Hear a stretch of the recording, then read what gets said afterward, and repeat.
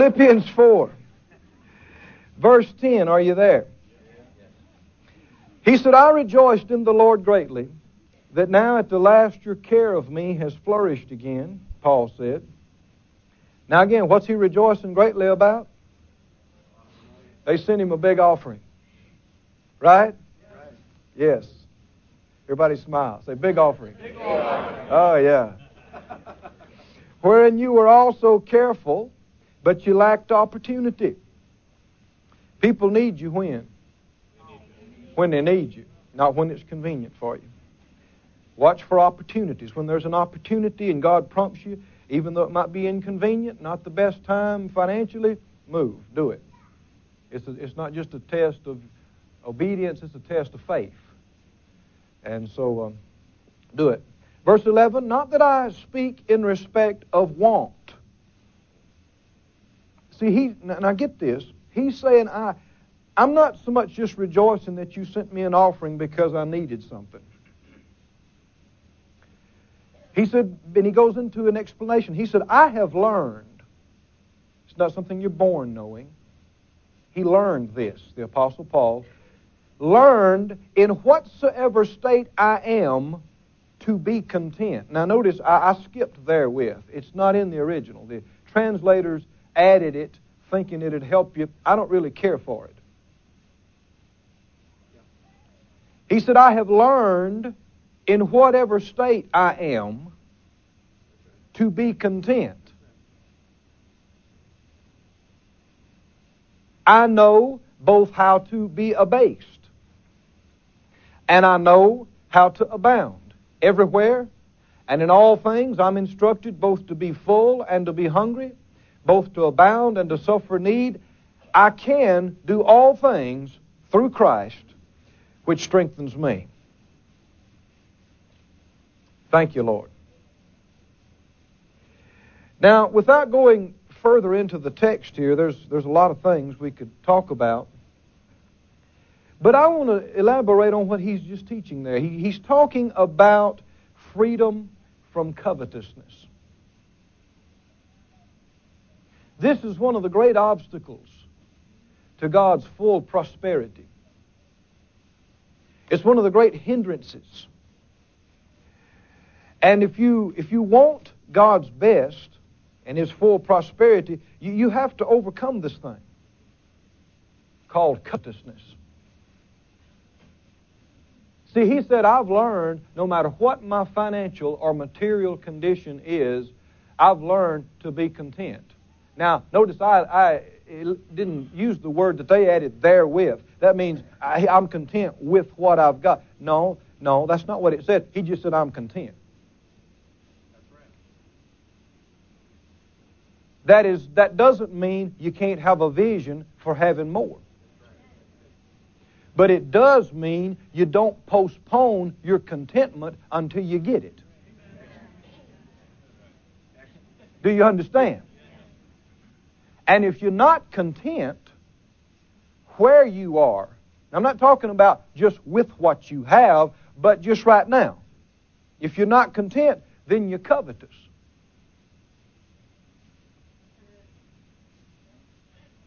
And God, the psalmist said, God abhors covetousness. That's a strong word. He abhors the covetous. So we need to identify covetousness. And we need to see to it that we eliminate it from our life. Go with me, if you would, to Hebrews, the 13th chapter.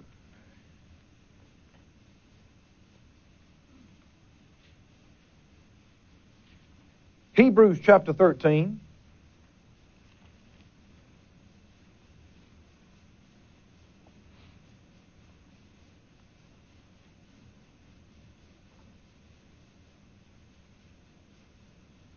Verse 5. Let your conversation, that means your manner of life, the way you live, let it be without covetousness. Just no covetousness there. And be what? Content with such things as you have. For he has said, I'll never leave you nor forsake you, so that we may boldly say, the Lord is my helper. I'll not fear what man shall do to me. Go back to Colossians.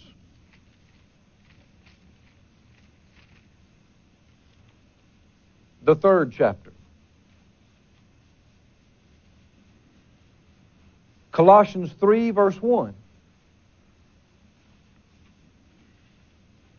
Colossians 3:1, if you then be risen with Christ, seek those things which are above, where Christ sits on the right hand of God. Set your affection on things above, not on things on the earth. So we read yesterday how that he said that where your treasure is, that's where your heart's going to be. That's why we need to have the bulk of our treasure in the heavenly account. That way our affection will be on things above and up instead of down. And he said, verse 3, for you're dead. You are dead. Now see, Romans talked about reckoning the old man dead. I mean, if the old man felt and acted dead, you wouldn't have to reckon it dead. But you have to reckon yourself dead to things. I noticed in my own life, there's some things I had to die to before the Lord could add them to me.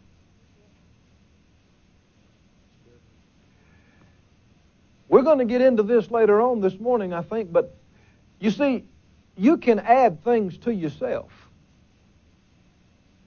And that's not the same as the Lord adding them to you. And there are different ways of getting things and getting stuff. And like I said, some things that have meant too much to you, you have to die to. Before, now you can add it to yourself, but it won't have the right place and it won't be the right blessing. But if you'll follow the Lord, you die to it eventually. Dying's not easy. And then, if you do, the Lord can add it to you, and it'll be a great blessing to you. I know in my life, I've always been a big car buff. Liked cars. I mean, I liked anything with a motor.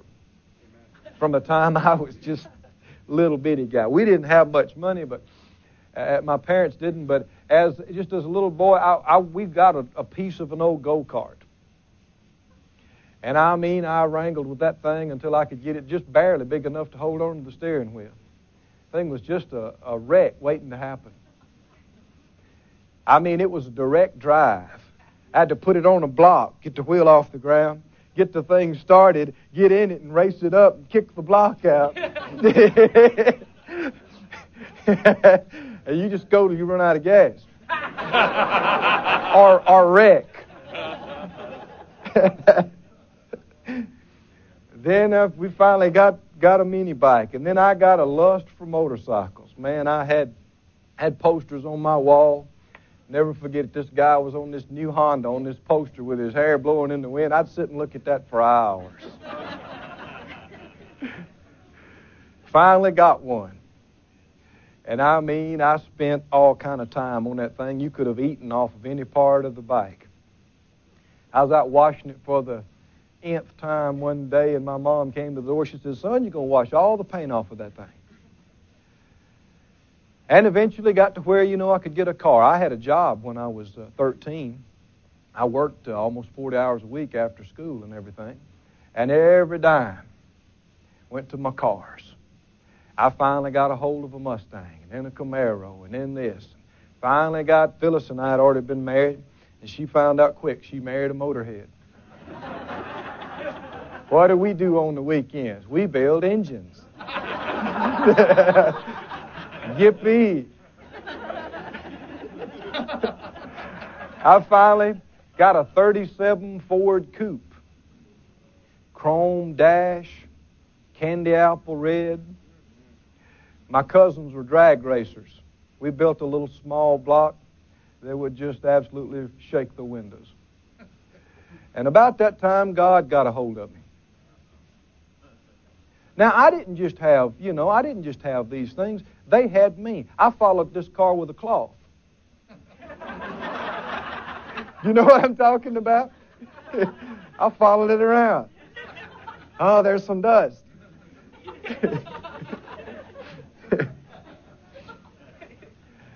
I always enjoyed things like that. And see, it's nothing wrong with enjoying something like that, but it can't have too big of a place in your life. It can't mean too much to you, and it did. It did. Well, the Lord began to deal with us about serving Him, and I got serious about seeking God. And finally ascertained that He wanted us to go to Rhema. And when He did, I realized some things. I just left the thing. I had all kind of performance parts and stuff. I just left it. Just left it all. Left the car sitting in the yard. Just loaded up a little pickup and went to Rhema. Finally sold all of it piecemeal for parts and just got out of it. And the Lord had me in a little truck. I named it Trigger. A little kind of yucky green, 6-cylinder, straight shift on the column that hung occasionally. Power, the only power steering was right here in your arm. Only power anything, no air. I'm used to stuff with power, and I mean, this thing, you know, you had to nail it, count to 10, and then you left the light.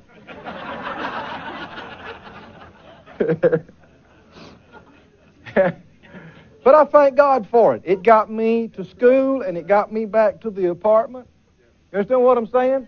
And see, God was weaning me. I said the Lord was weaning me. Sure.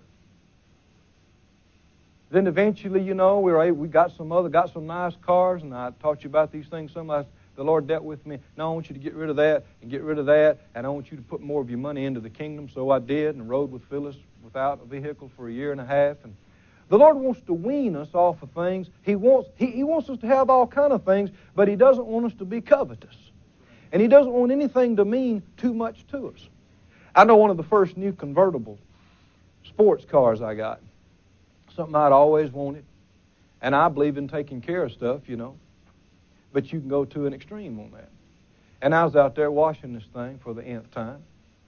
You know, some habits die hard. There's nothing wrong with taking... I believe that's one thing, you know, if you don't take care of what you have, you're not being a good steward. The Lord won't add more to you. You have to have your priorities right. And I was out there spending a lot of time cleaning up this thing and making sure that it looked good. And the Lord spoke to me. I mean, I knew it was Him. I'm out there in a drive by myself cleaning this car up. And the Lord spoke to me. He said, son, if you don't quit spending so much time on this car, I'm going to regret that I let you have it. Do you know the Lord is a jealous God? He says repeatedly. I mean, that's one of His names, capital J, jealous. That's right. Go back and look. I'm a jealous God, He says. And He is. He's jealous. Anything that takes up more of your desire or your thought time, you understand what I'm saying, than Him, He'd rather you didn't have it. He doesn't care what you have. He doesn't care if you have, 30 cars, as long as there's no question about who's first. And nothing is even a close second. It's a distant second. Do you understand? So covetousness is an issue. It's something that we need to look at. It's something that we need to deal with. He says in verse 4, when Christ, who is our life, shall appear, who's your life? Christ. Cars is not my life. Right? Clothes is not my life. Fun and hobbies is not supposed to be your life. Listen to this. Not even your kids are supposed to be your life. Well, my husband or my wife is just my life. No, Christ is supposed to be your life. And anything or anybody that becomes more important to you and begins to push in on His place in your life, you're in danger of losing. He wants that place. And He wants there to be no question about it. Verse 5 says, mortify therefore your members which are upon the earth, fornication, uncleanness, inordinate affection, evil concupiscence, and covetousness, which is idolatry. Covetousness is idolatry. Now, see, a lot of times today people think, well, I'm certainly no idolater. I wouldn't dare fall down and worship a golden calf. Yeah, but if you're covetous, that is idolatry. Something has become too important to you. You think too much about it. Talk too much about it. Work too much concerning it. Do you see what we're talking about now? We need to be kingdom-oriented. The first principle of prosperity, seek ye first the kingdom of God and His righteousness, and all these things will be added to you. It's taken a while, but the Lord's helped me, and I've grown through the years, and now, we have some stuff, got more stuff than we've ever had, but it means less to me than it ever did. Can you understand that? I got more stuff than I ever had, but it means less to me. Now, I enjoy it, but it's just stuff. You'll find that out. I mean, some things that I used to look at and long for and think, well, man, if I could just have one of those, you find out, hey, it's just a machine. It might cost a crazy price, or it might be this, but it's just, steel and rubber and cast iron, it's rusts, wears out. Houses. There's nicer and not so nice, but they're still, you still sleep on the bed just like you did in the other house. You know what I'm saying? You still eat one meal at a time. So a lot of times people get this stuff built up in their mind that, this is so wonderful. This is going to make me somebody else. It's just stuff. It's just stuff. It's not what real life is all about. Jesus said in John 17, He said, this is life. This is eternal life. To know God. Hallelujah. To know God. To know the Father and His Son, Jesus Christ. Knowing God, that's life. And if you know God and you're having good fellowship with God, man, you can just be content. You can be happy in some circumstances that some other people think you couldn't even exist in. Amen? If you can't be happy and content with God in the little house, you can't in the big house. You can't. Because you're going to be there. Right? It's going to be the same you. The same situation with God. So don't get deceived. That's what he's talking about over in 1 Timothy. Turn back there again. 1 Timothy, the 6th chapter. We looked at this yesterday. I want you to look at it again.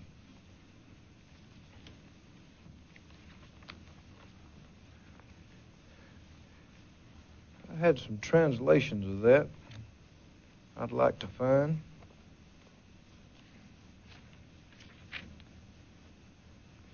First Timothy, the 6th chapter. He said in verse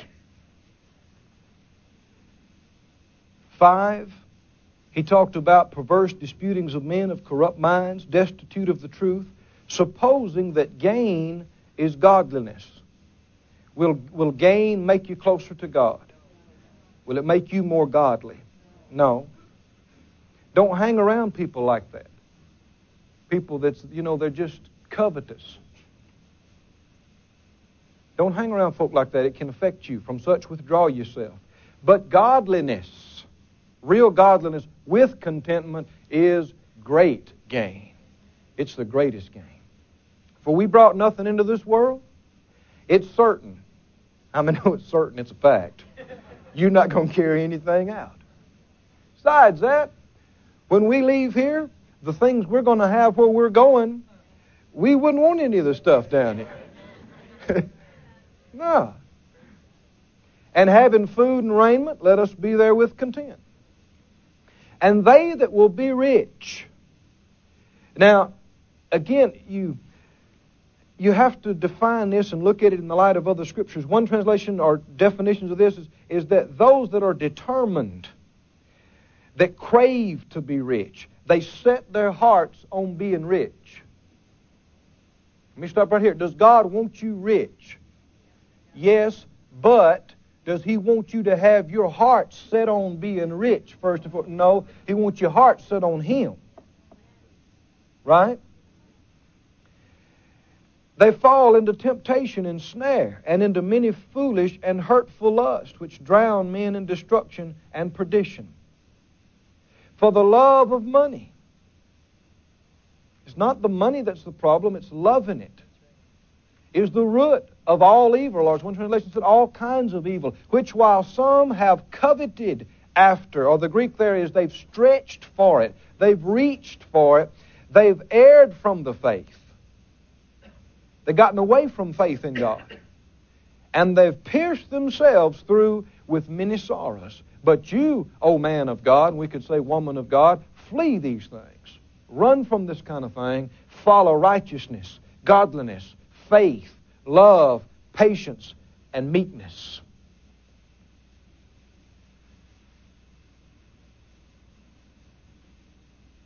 It's not the things that's the problem, like we said.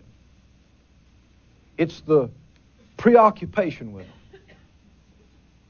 It's the covetousness.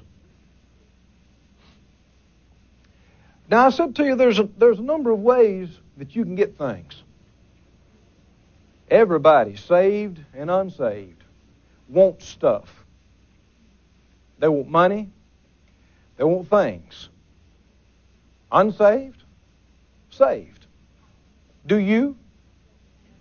Do you want any more than what you got? Yes. Yeah, if you be willing and obedient, you can eat the good of the land. God gives us richly all things to enjoy. God takes pleasure in the prosperity of His servant. Beloved, I wish above all things that you prosper, be in health, even as your soul prospers. So, we want these things. God wants us. But the question is, this is a big question, how to get them. How do you get the money? How do you get the stuff? Well, let's go over a few ways here. Here's one way that you can get them. You can steal.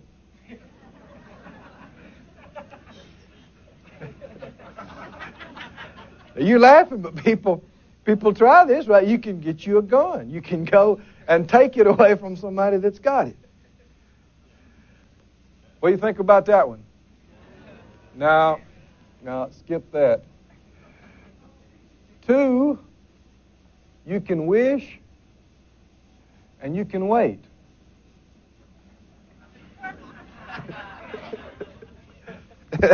You can, maybe somebody will die and leave you something.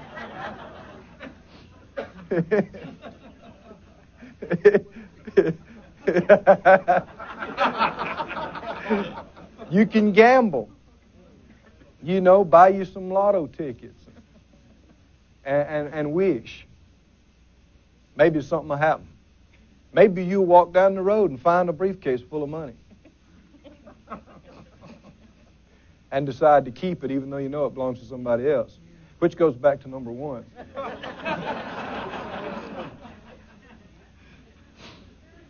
Sometimes you see people, they tell me, they drove through the drive-through window of the restaurant and they gave them too much change and they come and say, oh, the Lord blessed me with an extra $10. Oh, you stole that. The Lord didn't bless you. And what happened? You failed a test. God's wanting to bless you and prosper you, and you just flunked. You failed a test. You don't have to keep money falsely. I mean, you can get yours the right way. Can't you? Now, we might elaborate on this a little more up here, but, and involved in this also is lying and fraud. You can... People do things. I've known of ministers that they showed pictures of little children in poverty in other countries and took up big offerings and went and bought a Ferrari.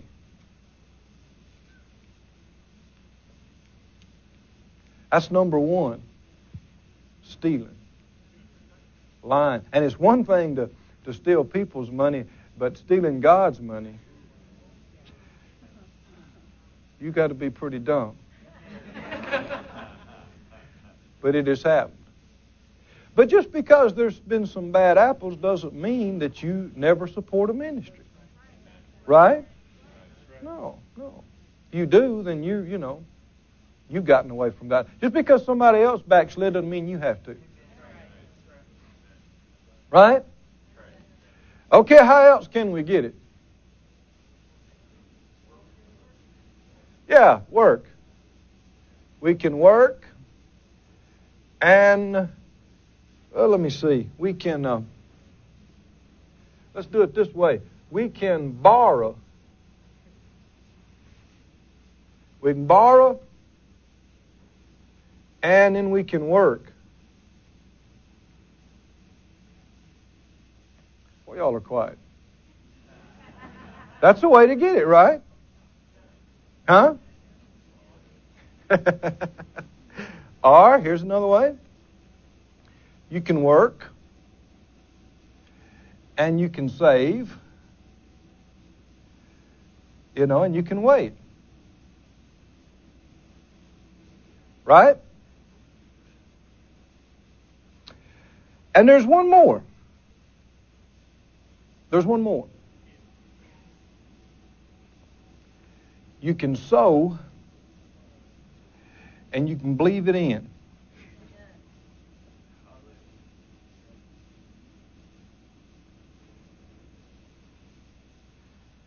You can sow and you can believe it in.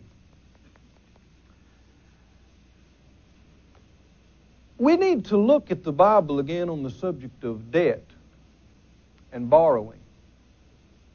There's been a lot said from a lot of different perspectives. But I want to just remind you some things from the Word. Go with me to Romans, the 13th chapter. Let's look at this familiar verse. Y'all are not scared, are you?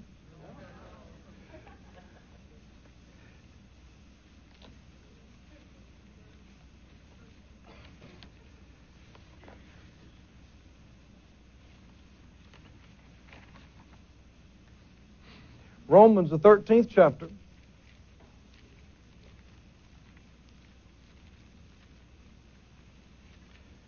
The Lord said, through Paul, verse 7, render therefore to all their due.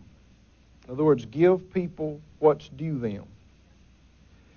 If tribute is due them, then give them tribute. If custom, now today we'd say taxes instead of custom. If taxes is due, what do? Pay your taxes. If fear or reverence is due, then give fear or reverence. Now, you understand, he's not talking about just God here. He's talking about people. Should you reverence and respect people? Yes, you should. That's one big way that you reverence and respect God. Honor to whom honor. If honor is due people, then give them honor. Now, in the Bible, the word honor doesn't just mean preferential titles and treatment. It means doing things for people materially. I was surprised several years ago when I first saw that. It kept coming up as I studied these things. Honor meant give. Honor meant buy them something, do something for. Because a lot of times in our society, when we think honor, we just think, yes, sir, here's a good seat, or whatever. But it means do things. In fact, Jesus interpreted honoring your father and mother as doing something for them financially. If you read the gospel account, you see that to be true. But he went on to say, verse 8, owe no man anything but to love one another. For he that loves another has fulfilled the law. Now, there's a lot of different interpretations of this, but you need to look at the whole context. He's just saying, give people what is due them. Right? And then he gets to debts. How many know if you owe people money, what should you do? You should pay them. One translation says, let no debt remain outstanding. Another one said, leave no debt unpaid except the standing debt of love. This verse didn't say, don't borrow. It said, pay what you owe. Are you with me? You have to look at the whole context, and people grab phrases and they try to make say things that they didn't say. You have to look at the whole thing. What it's saying is pay what you owe. I mean, if you owe somebody, don't be content to let it go and not pay them. We live in a society where debt is not regarded as it used to be. Debt is a serious thing in the Word. Serious thing. In Psalm 37:21, it says, the wicked borrows and pays not again, but the righteous shows mercy and gives. The Jerusalem translation says, the wicked borrow without meaning to repay. And you know, a lot of that happens, doesn't it? People borrow, they never intend to pay it back. That's serious. The most serious thing where debts are concerned is your word and your personal integrity. Your word. If you told somebody that you would do something, I will pay this back. I'll pay this back like this. And you sign your name, you've given your word. And I don't care what comes or what doesn't come, your word's on the line. And unless they release you from it, then you do everything within your power to believe God, to work, to do whatever you know how to do, to honor your word. Even if when it's all said and done, you think, well, man, I missed God. Or they gave me a bad deal. Or they charged me too much. Or they did that. That's irrelevant. Your word is on the line. You said you would do this. Maybe next time you'll pray and seek God a little more before you jump into it. But your word's on the line. We live in a society where people, they lack integrity. They don't know about commitment, and they don't know about their word being good. You know, just as recently as the first part of this century, here in this country right here, there were people that went to jail for 6 years for failing to pay $200. Debt used to be a much more serious thing. And back in Bible times, if you failed to fulfill your obligations on your debt, your creditor had the right to repossess all of your material goods and your kids and your wife and you and sell you for a slave. And that was allowed by the Mosaic Law. Debt's a serious thing. We need to understand. But see, we live in a society where people, you know, they give the word, I'll do this, I'll do that. They make commitments in marriage. I'll be committed to you here and there. But then, when it's not serving them personally or it's inconvenient for them to fulfill, they file bankruptcy, they file for divorce, they bail out. Understand? And it's just as wrong as can be. People talk about all the woes that we have in our society and all the pressures and problems because we have a different society than people have had before. Listen, the basics have never changed. We've got different technology, but the basics have never changed. And the problem in marriages, in finances, on and on, the problem is not the devil, it's selfishness. It's selfishness. That's what it is. I was impressed. A few years ago, we were invited to come speak at a church in another state. We didn't know these people. We knew these people's daughter. She had worked with Phyllis and helped Phyllis in years past. And we went to their church.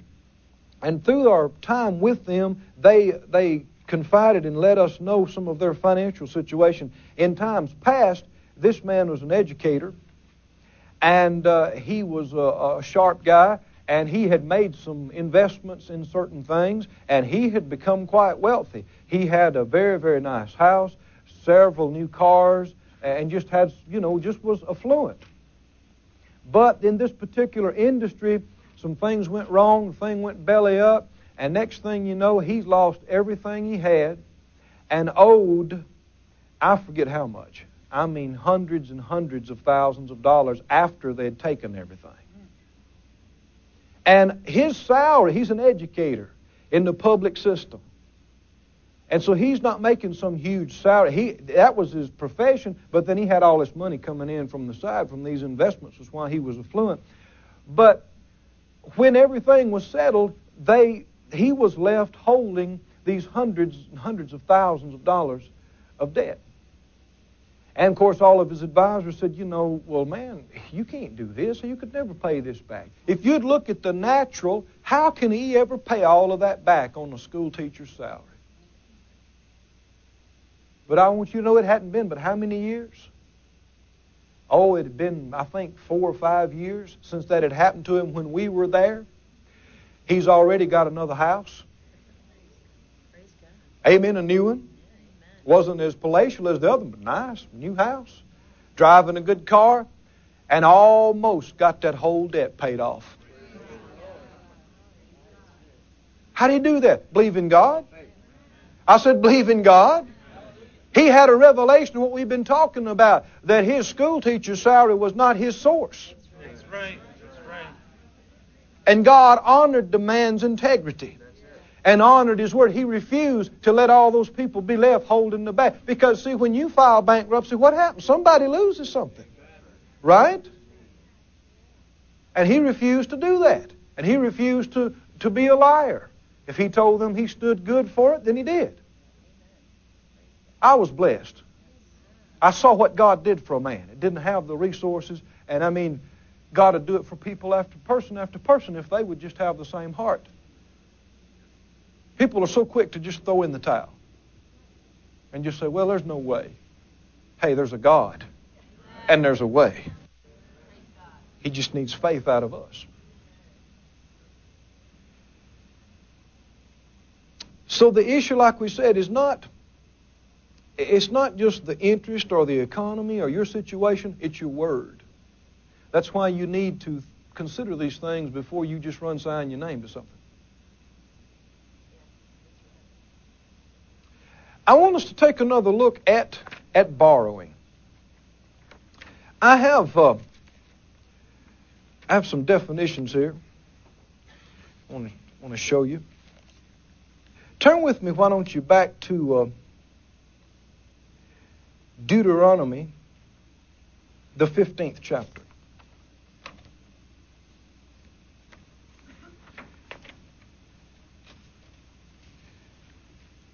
Deuteronomy 15.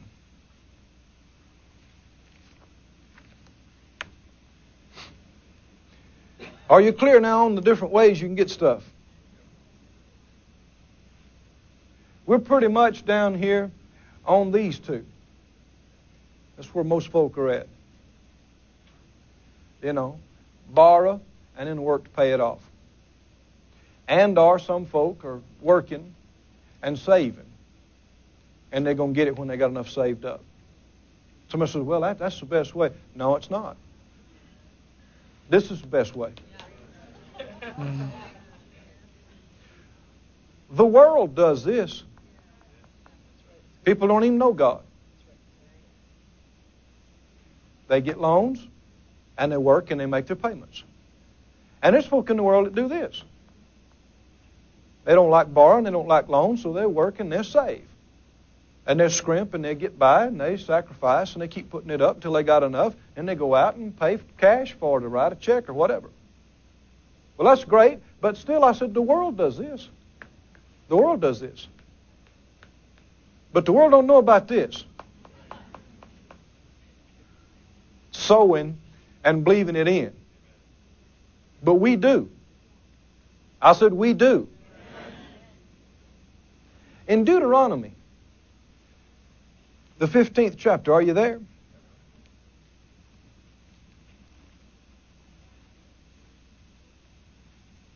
Verse 1. Deuteronomy 15:1. This is what the Lord told them to do and how to operate as a nation and as a people. And His truths never change. He said, at the end of every 7 years, you shall make a release. This is the manner of the release. Every creditor that lends aught or anything to his neighbor shall release it. Forget 30-year mortgages. Forget 15-year mortgages. God's people were instructed that if something went as long as 7 years, the creditor just releases it. Can you see, God never intended that we just live in debt all the time. I mean, He implemented things on a national level so that people don't just live in debt. He didn't just forbid them from ever borrowing. Do you see that? I mean, He didn't say, thou shalt not borrow. That's not part of the law. But He did implement and say, now, I don't only want this to go so long, and if it goes to this length of 7 years, I want the creditors to just release it. Let it go. He shall not exact it of his neighbor or of his brother, because it is called the Lord's release. Let me just stop right here. Do you know that Jesus, in His teachings, compared release of debt to forgiveness of sin? Repeatedly. He compared the two. That's what He used to teach about forgiveness of sin. Do you remember they told the story about the man that owed the millions of dollars, or about $1 million or whatever, and his creditor called him and said, he's going to throw him into jail, and he fell down before him and pled and said, please, give me time and I'll pay it back. Well, if you look at the probable situation, he probably could have never paid that back. The amount and where his position in life. But the Bible said that the Lord of that individual had mercy on him and compassion on him and forgave him that debt. What does that mean? It means He tore up the paperwork and said, you don't owe it. $1 million. How many know that's gracious? But you know the rest of the story, don't you? This guy that just got his paperwork on his $1 million loan tore up or handed to him, he walks out and finds an acquaintance of his that owes him $25.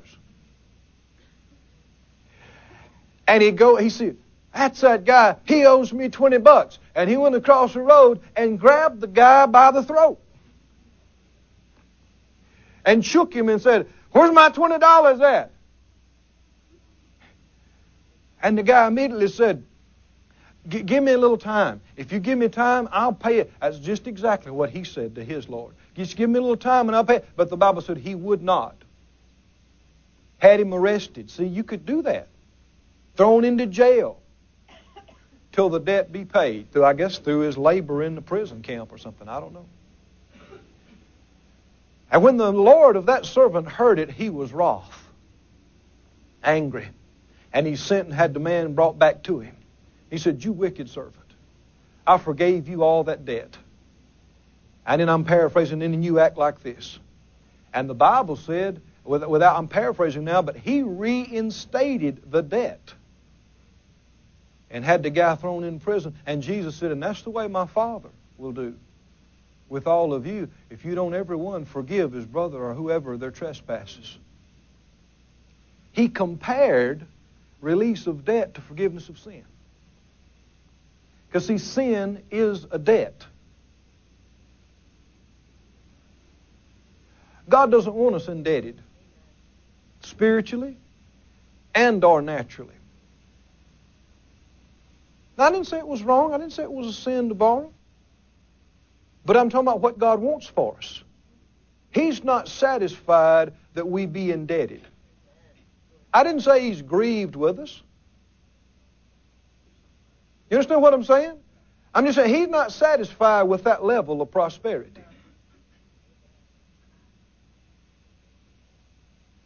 Keep reading. It's the Lord's release. Verse 3, of a foreigner you may exact it again, but that which is yours with your brother, your hand shall release. Save when there shall be no poor among you. Or the margin says, to the end that there'll be no poor among you. See, it's God's will that there be no poor among you.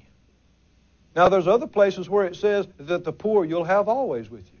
But see, God, this is God's will right here. The lost you're going to have with you, but it's not God's will. The sick you're going to have with you, but it's not God's will. If God's perfect will, if He had His perfect will in the thing, all of us would be just rich, rich. For the Lord shall greatly bless you in the land which the Lord your God gives you for an inheritance to possess it. Only if you carefully hearken to the voice of the Lord your God to observe to do all these commandments which I command you this day, for the Lord your God blesses you as He promised you, and you shall lend unto many nations, but you shall not borrow. And you'll reign over many nations, but they shall not reign over you. The blessing is to not have to borrow and not need to borrow, but be able to lend. Instead of paying interest, we should be getting interest from some. I'm not talking about charging our brothers interest, but in worldly institutions. Instead of paying them interest, they should be paying us interest. But it starts inside, and it starts with a vision. There's a lot of people, they have no vision for getting beyond where they are. Let me show you something here. There are different levels of faith for prosperity. The first level, on the bottom here, is no faith. None. You're over here in the just wishing for it, or just depending totally in your endeavors like people in the world do. But then the next level, I'll call this payment faith. That is a level of faith. Anybody know anything about payment faith? Huh? Exactly. That's one reason why a lot of car dealers get rich. Because people will come in. I know there's a certain place in town. I've tried to buy cars from them, I don't know, half a dozen times, because sometimes they have a pretty good selection. But I've never been able to buy anything from them because all they want to do is talk to me about a payment. They don't want me looking at the big picture. And you can see how they do with people. They get them. People come in and think, well, what payment can I make? They don't think about how much I'm going to wind up buying this car twice before it's over with. Same thing with a house. Well, what payment can... See, a lot of times people want to know when you come to look at, well, what payment can you afford? Well, sure, you need to consider that, but there is a higher level of faith than payment faith. God doesn't want you just making payments all your life. Does He? Now, don't misunderstand me. That is a level of faith. Did you hear me? It is. There's people that won't even step out to try to get anything because they don't have enough faith that God could even bless them. They could make a payment. They're too afraid, too scared to even step out. Well, I just don't know if the money will be there for me to make a payment. That is a level of faith. Anybody know about payment faith? Have you operated there? I have. There's another level of faith. We'll call it payoff faith. And what I mean that is pay off early. Not just go the whole term of the loan, but pay it off early. That's a higher level of faith than just payment faith. You get something, and you're making payments on it, but you got a vision. Maybe it's a 5-year loan, but you're not going the full 5 years. Maybe it's a 15-year, but you know you're not going the full 15. You know that. And I've learned to do that more on my cars. And on the last car deal I made, I told the guy, I said, let me do this. I'll give you this, and then you give me 90 days to give you this. And he said, okay. And see, I had 3 months to believe God for that to come in. And I put a chunk on that, you see.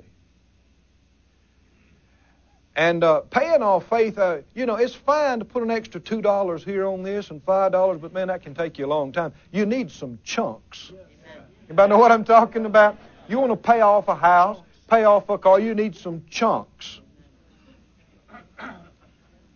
A chunk of money. I'm not talking about $5, $10, or somebody says, well, I'm going to put extra on my principal payment. Well, that's good, that's fine, but man, it sure works a lot better when you can put $10,000 on it, $15,000, $20,000. It doesn't take too much of that, man. You got it.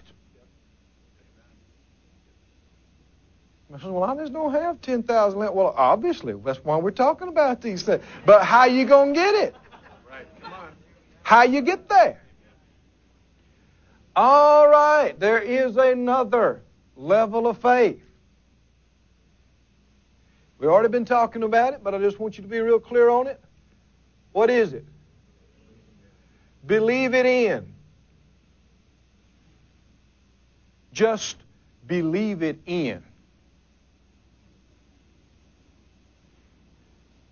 Not work and earn it, not borrow, not save and scrimp. No, just believe it in. I mean, bless God, just back your ears and believe God till there it is. Now, that's a higher level of faith than a lot of people have. But you need to have a vision. I said you need to have a vision. Listen to some of these scriptures.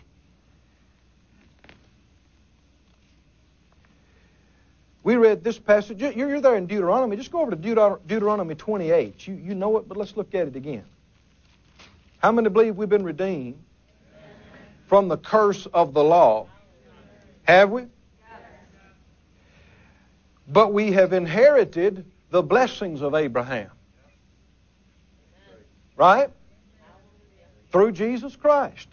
Deuteronomy 28, verse 1, it'll come to pass, if you hearken diligently to the voice of the Lord your God, to observe and to do all His commandments, which I command you this day, that the Lord your God will set you on high above all nations of the earth, and all these blessings, if you keep running after them, you'll catch them. No, they will come on you and overtake you if you will hearken to the voice of the Lord your God. Blessed will you be in the city, blessed in the field, blessed the fruit of your body, the fruit of your ground, the fruit of your cows, the increase of your kind, the flocks of your sheep. Blessed shall be your basket and your store. You got a storehouse?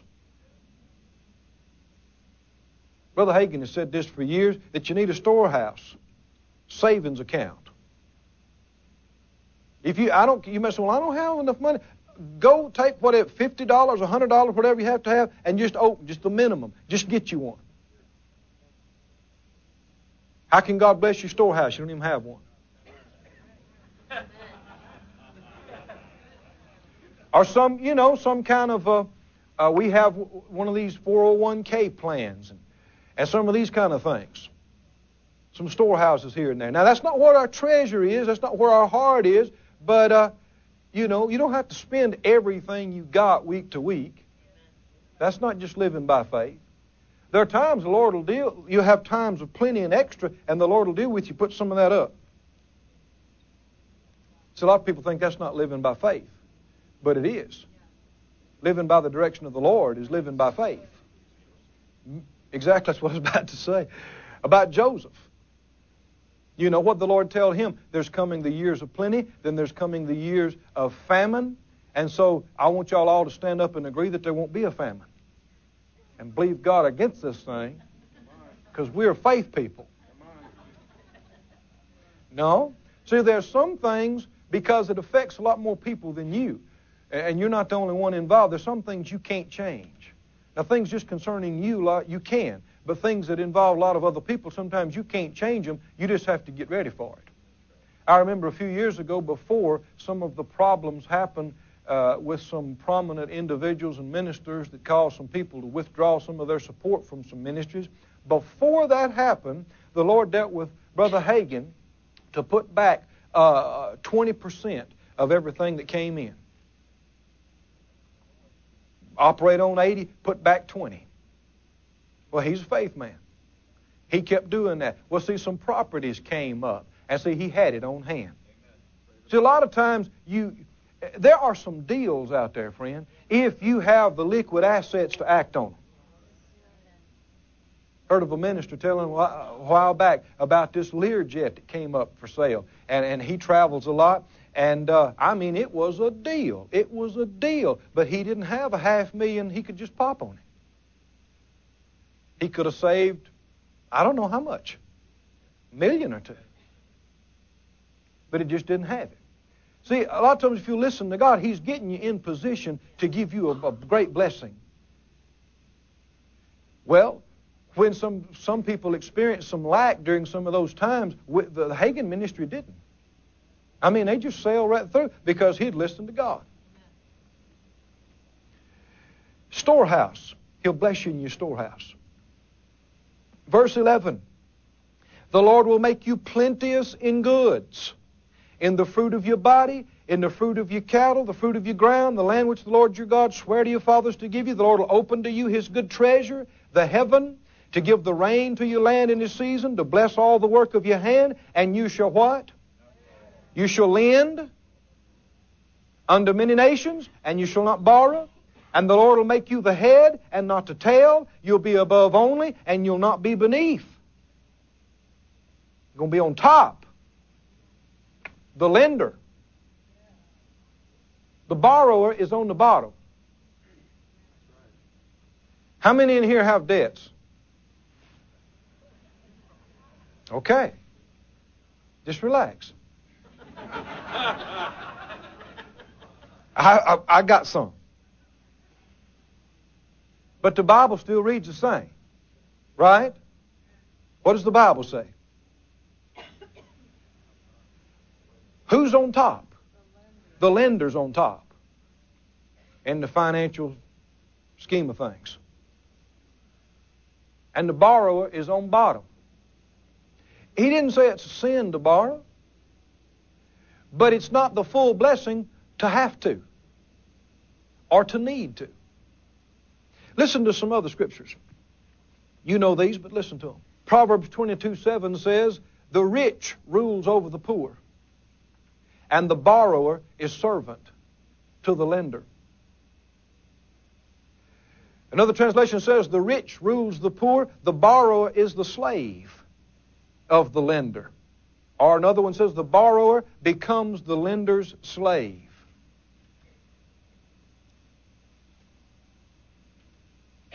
The word borrow is an interesting word. Have you ever looked it up? There's more than one word that's translated borrow. One of the words that's translated borrow means to inquire, to ask, to beg. That is so descriptive. Have you ever gone with your hat in your hand, so to speak, to a bank representative or a lending institute representative to ask for a loan? Yea, virtually beg.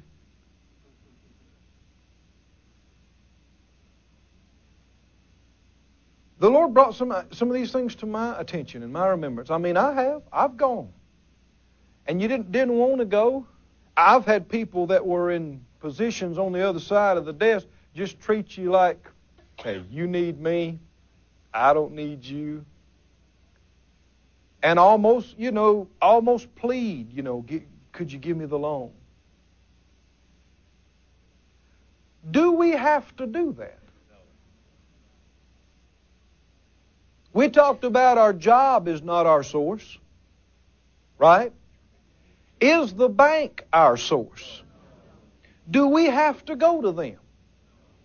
I have, you have, but I said, do we have to? Do we have to go to them? Some of them not even saved.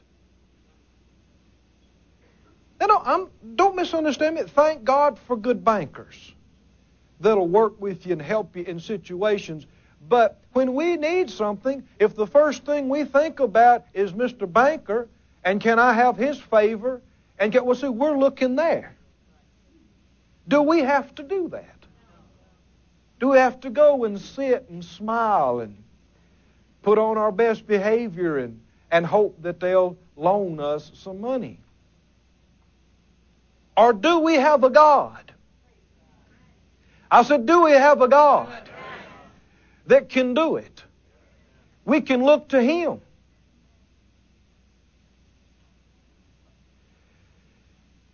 You know, a lot of people pretend that they are on a higher level of prosperity than they really are through debt.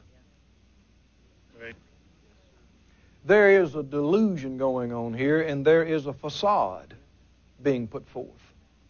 I mean, they look prosperous, they sound prosperous, but they're not.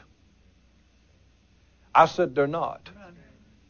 I mean, you'll find this all through our circles, charismatic circles. I mean, there's somebody driving a new car, they got a nice suit or dress on, and they got a nice ring, and they got this and that, and they got a little roll of money in their pocket, and they're talking, God meets all my needs, I'm so abundantly blessed, but they owe for everything. Credit cards maxed, barely making their payments, they owe for everything. That is not prosperity. And people are able to, through debt, to maintain an appearance of prosperity, and yet they don't have it. And one of the first steps in getting the real thing is you got to humble yourself and admit, I'm not where I've been trying to be. I'm not there. Here's where I am. But I can start here, and I can get there. It's not just having stuff and owing for it, having it paid for. How many like the sound of that? Paid for. It's not the bank's and yours, mostly the bank's. It's yours. So there's a lot of times, I mean, God can't deal with you to give any of your stuff away. You don't own it. Amen. You guys, well, everything I have belongs to the Lord. Yeah, let's see the paperwork. It belongs to the bank or the credit union. And then you got this thing of the interest. Come on now. Help, Lord. You ever look up the word for interest? The Hebrew word for interest or usury in the Bible? It's very interesting. It literally means to sting or to bite. This is the description in the dictionary, the Hebrew dictionary, like the bite or sting of an adder, a snake. You ever felt that sting? Have you? Boy, I have. You looked at a bill, and you looked at what you paid on the principal, and you looked at what you paid on the interest, and you went, ow! Oh! You got bit, man. I said, you got bit. You got bit. Interest is taking a bite out of your prosperity.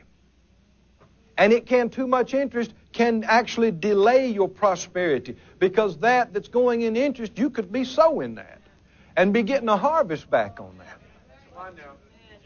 If you could bite the bullet, right, and just operate where you are without trying to project this false prosperity through all this debt, I mean, you could take what you're spending on interest and sow it in the kingdom, and it wouldn't take long. You would be where you're trying to look like you are.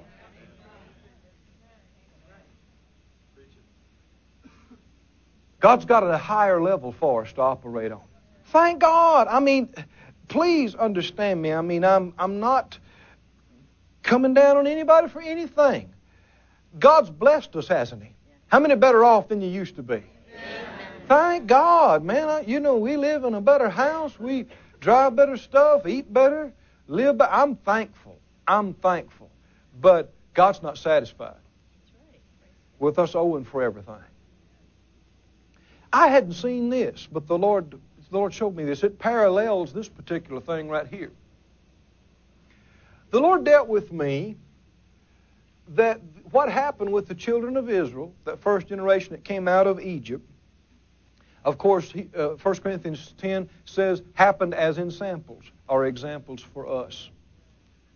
And the Lord dealt with me that is true in every area, including our prosperity. And that there are 3 distinct levels that they went through that are parallel with our experience in the church. The first one was Egypt.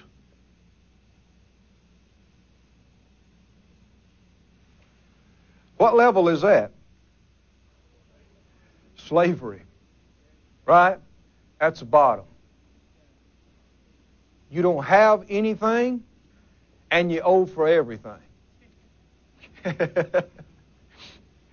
That's Egypt. Man, they didn't own anything. They didn't own a house. They didn't own any land. They didn't own a donkey. They didn't own their own self. Absolutely rock bottom, zero. But then God brought them out. Can you say amen? God brought them out. The Bible said when He brought them out with silver and with gold. And there was not one feeble person among their tribes. He told them, before they left, He said, ask of the Egyptians for the stuff. And so the fear of God was on the people so much that they just gave it to them right and left. This person had been a slave for this Egyptian for all their life, and they just came in bold and said, that pair of donkeys that you have? He said, yeah, I'd like those. He said, okay. And here's the harness. The fear of God was, after all these plagues, the fear of God's on these people. And this maid that's worked for these Egyptian woman for all these years, she comes and says, that silk outfit, the one you wear on Thursdays sometimes, I'd like that. She says, okay, and here's the shoes and the accessories. And the Bible said they spoiled them. They left there with the finest clothes on, gold, silver, jewels. They left there. But that's not the greatest level. They came out through the Red Sea, and then now they are where? In the wilderness. Now that's better than being in Egypt. A lot of them didn't have enough sense to know that.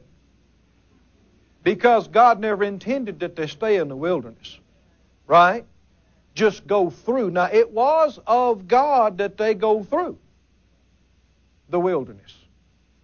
But never that they stay out there for 40 years or 2 years.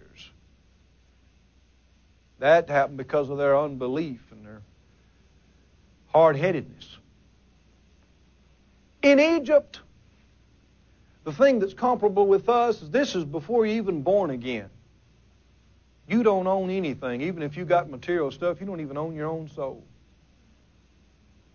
But if you're born again, you can come out of that and you can come up here.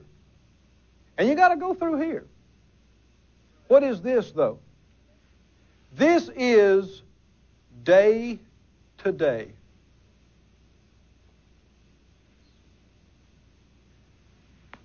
Day to day. That's how their needs were met, wasn't it? Day to day.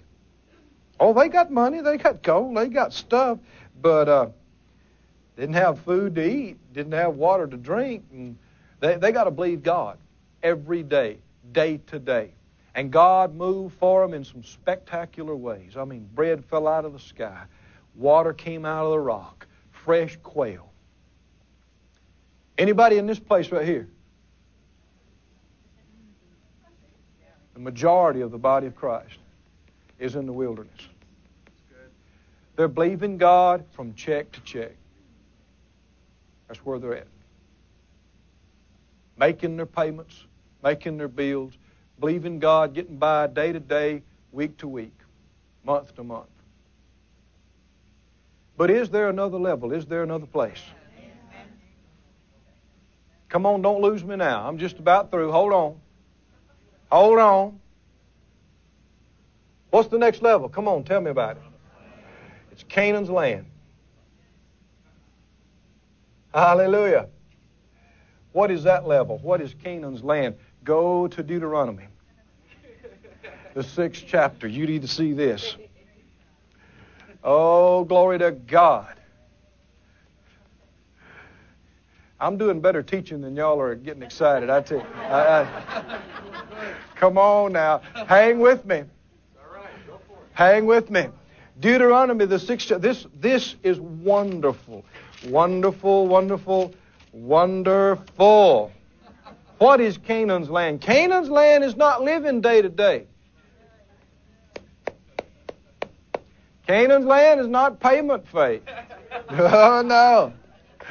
What is Canaan's land? Deuteronomy 6. Look here. Deuteronomy 6.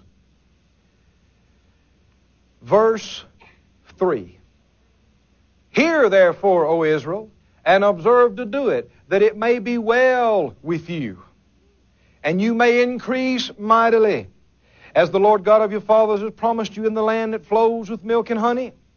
Hear, O Israel, the Lord our God is one Lord. You shall love the Lord your God with all your heart, with all your soul, with all your might.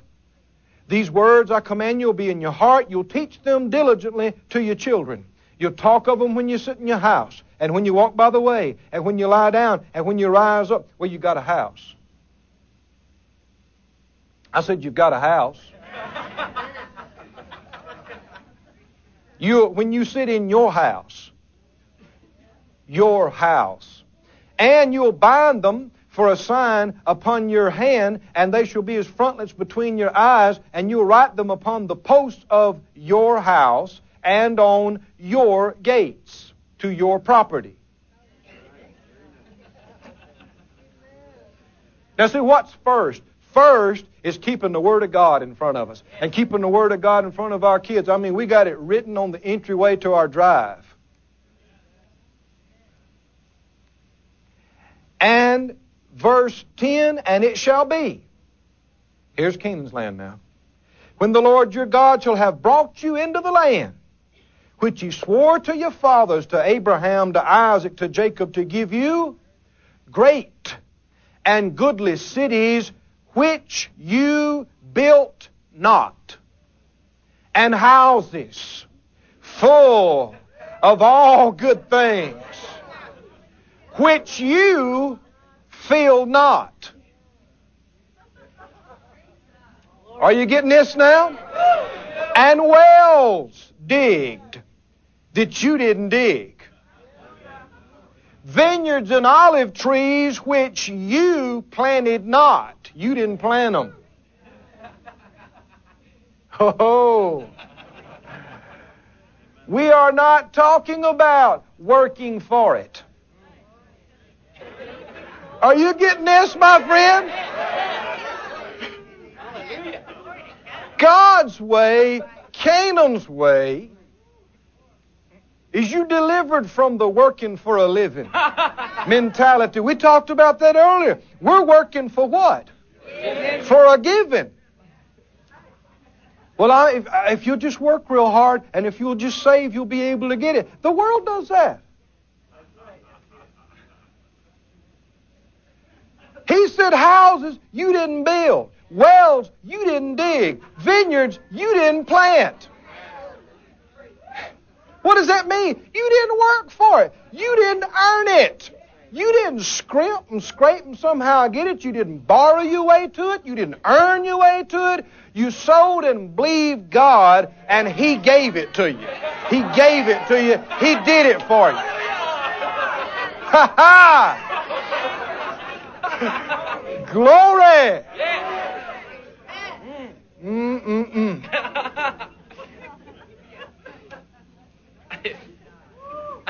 This is the next level. The next level of prosperity. The believe it in.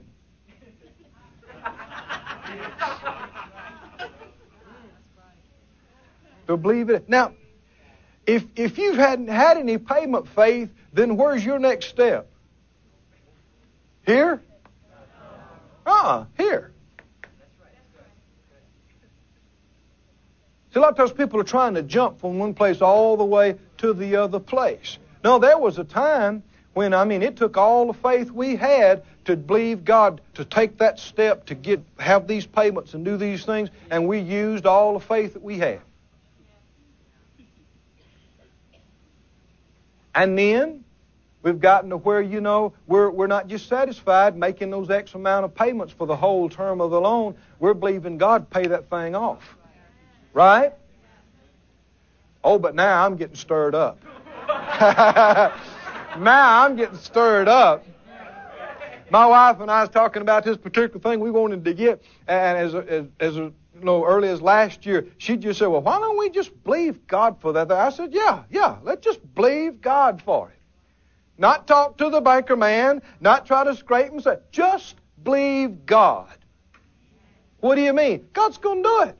He's going to deal with somebody. He's going to work it out. And it's going to be mine that I didn't work for. Hallelujah! Are you getting this? I'm about to stand on my head. This is wonderful. Can you see this? Do you see, friend, if you work and you scheme and you're shrewd and you invest and you're sharp and you have money and you get your stuff, then you get the glory.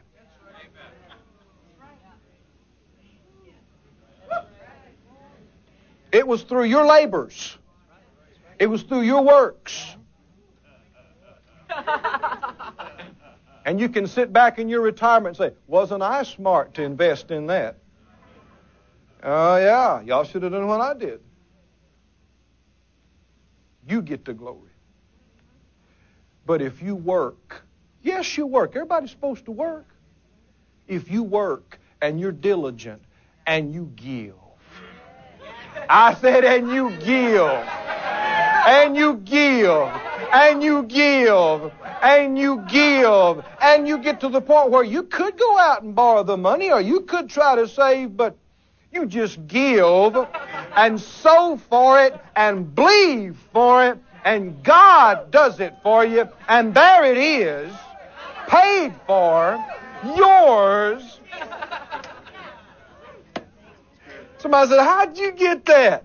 You must be a real hard worker. You must have saved your pennies. No, God gave it to me. He just did it for me.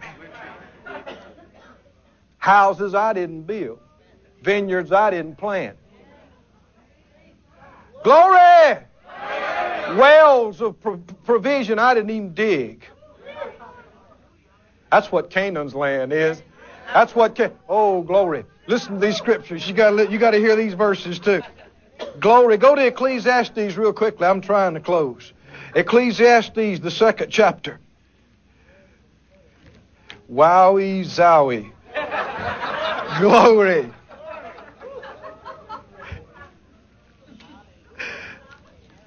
Just believe it in. I heard Brother and Sister Gloria Copeland, they got a hold of some of these things a long time ago. They did. And he said this. It registered on my thinking. He said, he said, if I can't get it with my faith, I don't want it in my house.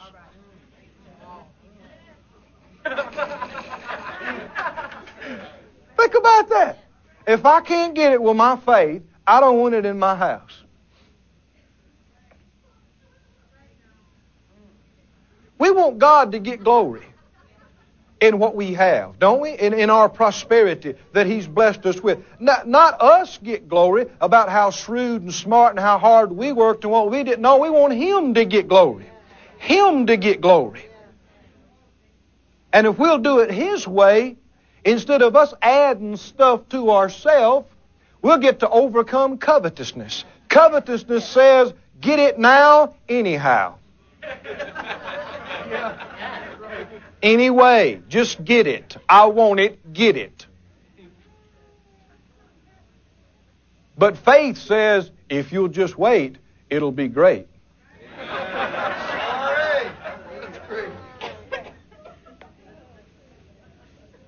Just wait. Trust God. Believe God. God's got all kind of ways of doing it. Well, man, I don't know. If I don't go borrow the money, then I may never get to have one. That's full of unbelief. You might not get it just as quick as you want to, but you can have it.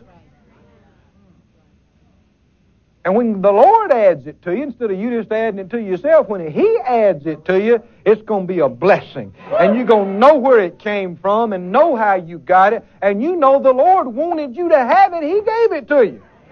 Folk can say what they want to you about it. You didn't rob, you didn't lie, you didn't cheat, you didn't neglect anything. You were working for God and giving, and God gave it to you.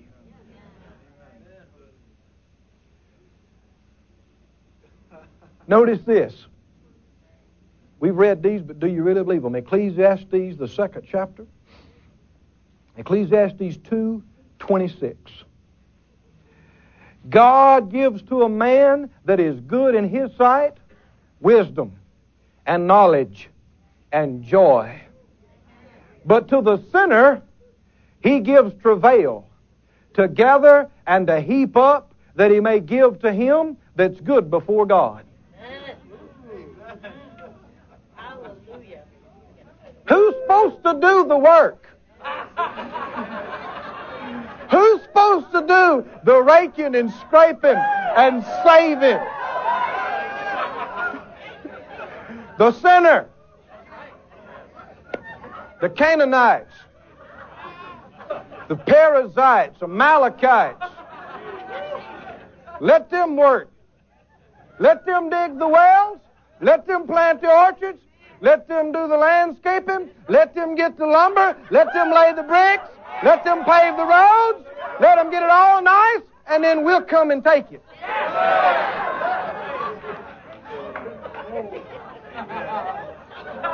Am I reading Bible? Yes, we are. Listen to another translation of this. It says, to the man who pleases God, God gives him wisdom, knowledge, and happiness. But to the sinner, God gives the task of gathering and storing up the wealth to hand it over to the one who pleases God.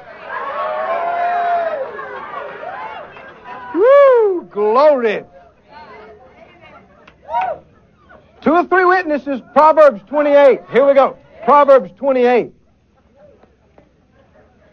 Proverbs 28. One way you can tell you're getting revelation is excitement. Excitement. Proverbs 28:8. 28:8.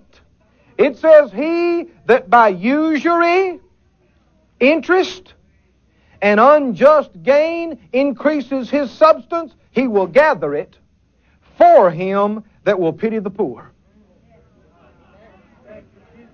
Another translation says, the person that increases his wealth by exorbitant interest amasses it for another one who will be kind to the poor. Income from exploiting the poor will end up in the hands of someone who pities the poor. Glory. Is anybody making money off the poor today? Is anybody exacting exorbitant interests? And they're getting rich. Somebody says, well, isn't that terrible? They got all that money. Hey, they're gathering it for us. Amen. Because we're going to have pity on the poor. We're going to give to the poor. We're going to feed the hungry and clothe the naked. We're going to do it. God's looking. He said, I'm just letting them gather it up for y'all. I'm looking for some people that'll pity the poor. We need to go, here I am. I'll do it, Lord. I'll pity the poor. He says, okay, we're going to have to make some transfers.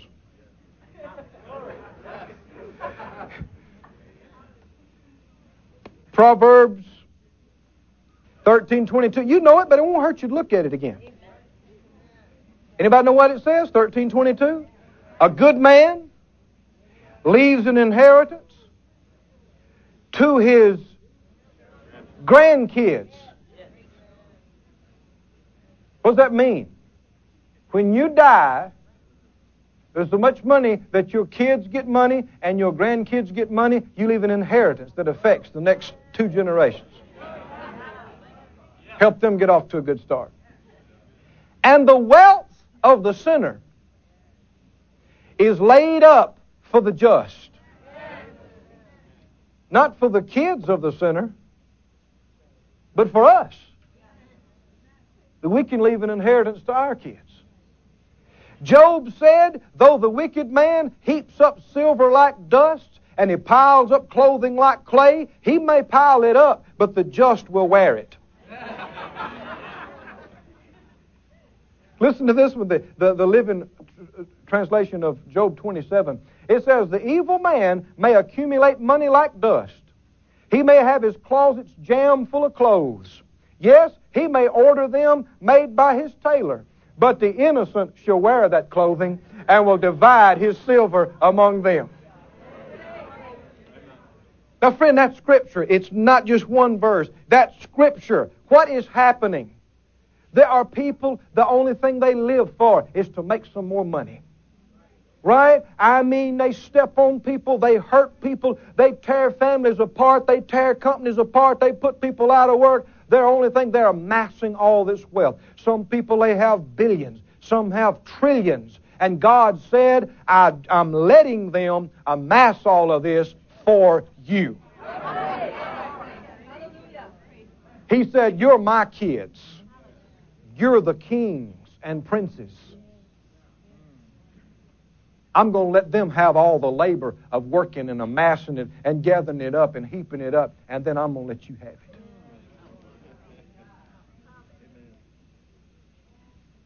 We got to get delivered from the working for a living mentality and get converted to the working for a giving mentality and come up above payment faith and even above pay off early faith to the bless God, believe it in faith.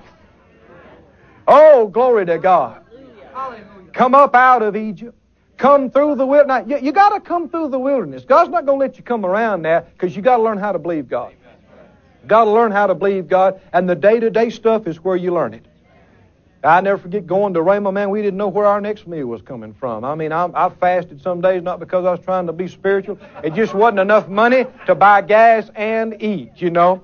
But I thank God for that. You know, some people, they just seem like they have it so easy, they don't ever learn how to believe God. But we've learned how to believe God. We believe God for our rent. We believe God for everything. Wilderness. Living day to day. Living week to week. Living month to month. But thank God there's another level. There's another place. And it's Canaan's land. I mean houses you didn't build. Vineyards you didn't plant. Glory wells you didn't dig. You didn't earn it. You didn't save for it. You didn't merit it. God gave it. Hallelujah. The sinners did it. Worked. You moved in. Now, God's got things already spied out for you. He told them, He said, I've spied you a land that happens to have a bunch of people on it, but that's all right. We'll take care of that. God has spied out for you in this place. He spied out for you houses, lands, things, businesses, business facilities, He's already got that picked out for you. Now there's some folk, they're pouring money into that thing. They're working so hard, getting it ready for them. There's people building this house. They think they're going to live there forever. That's your house. They keep putting all this money and all this work into it or whatever. And when it gets right, you can move in. This ministry has been brought to you today, free of charge, by the partners of More Life Ministries and Faith Life Church. If you would like to help send this word to others at no charge, you can become a word sender today. For more information, visit our website at morelife.org.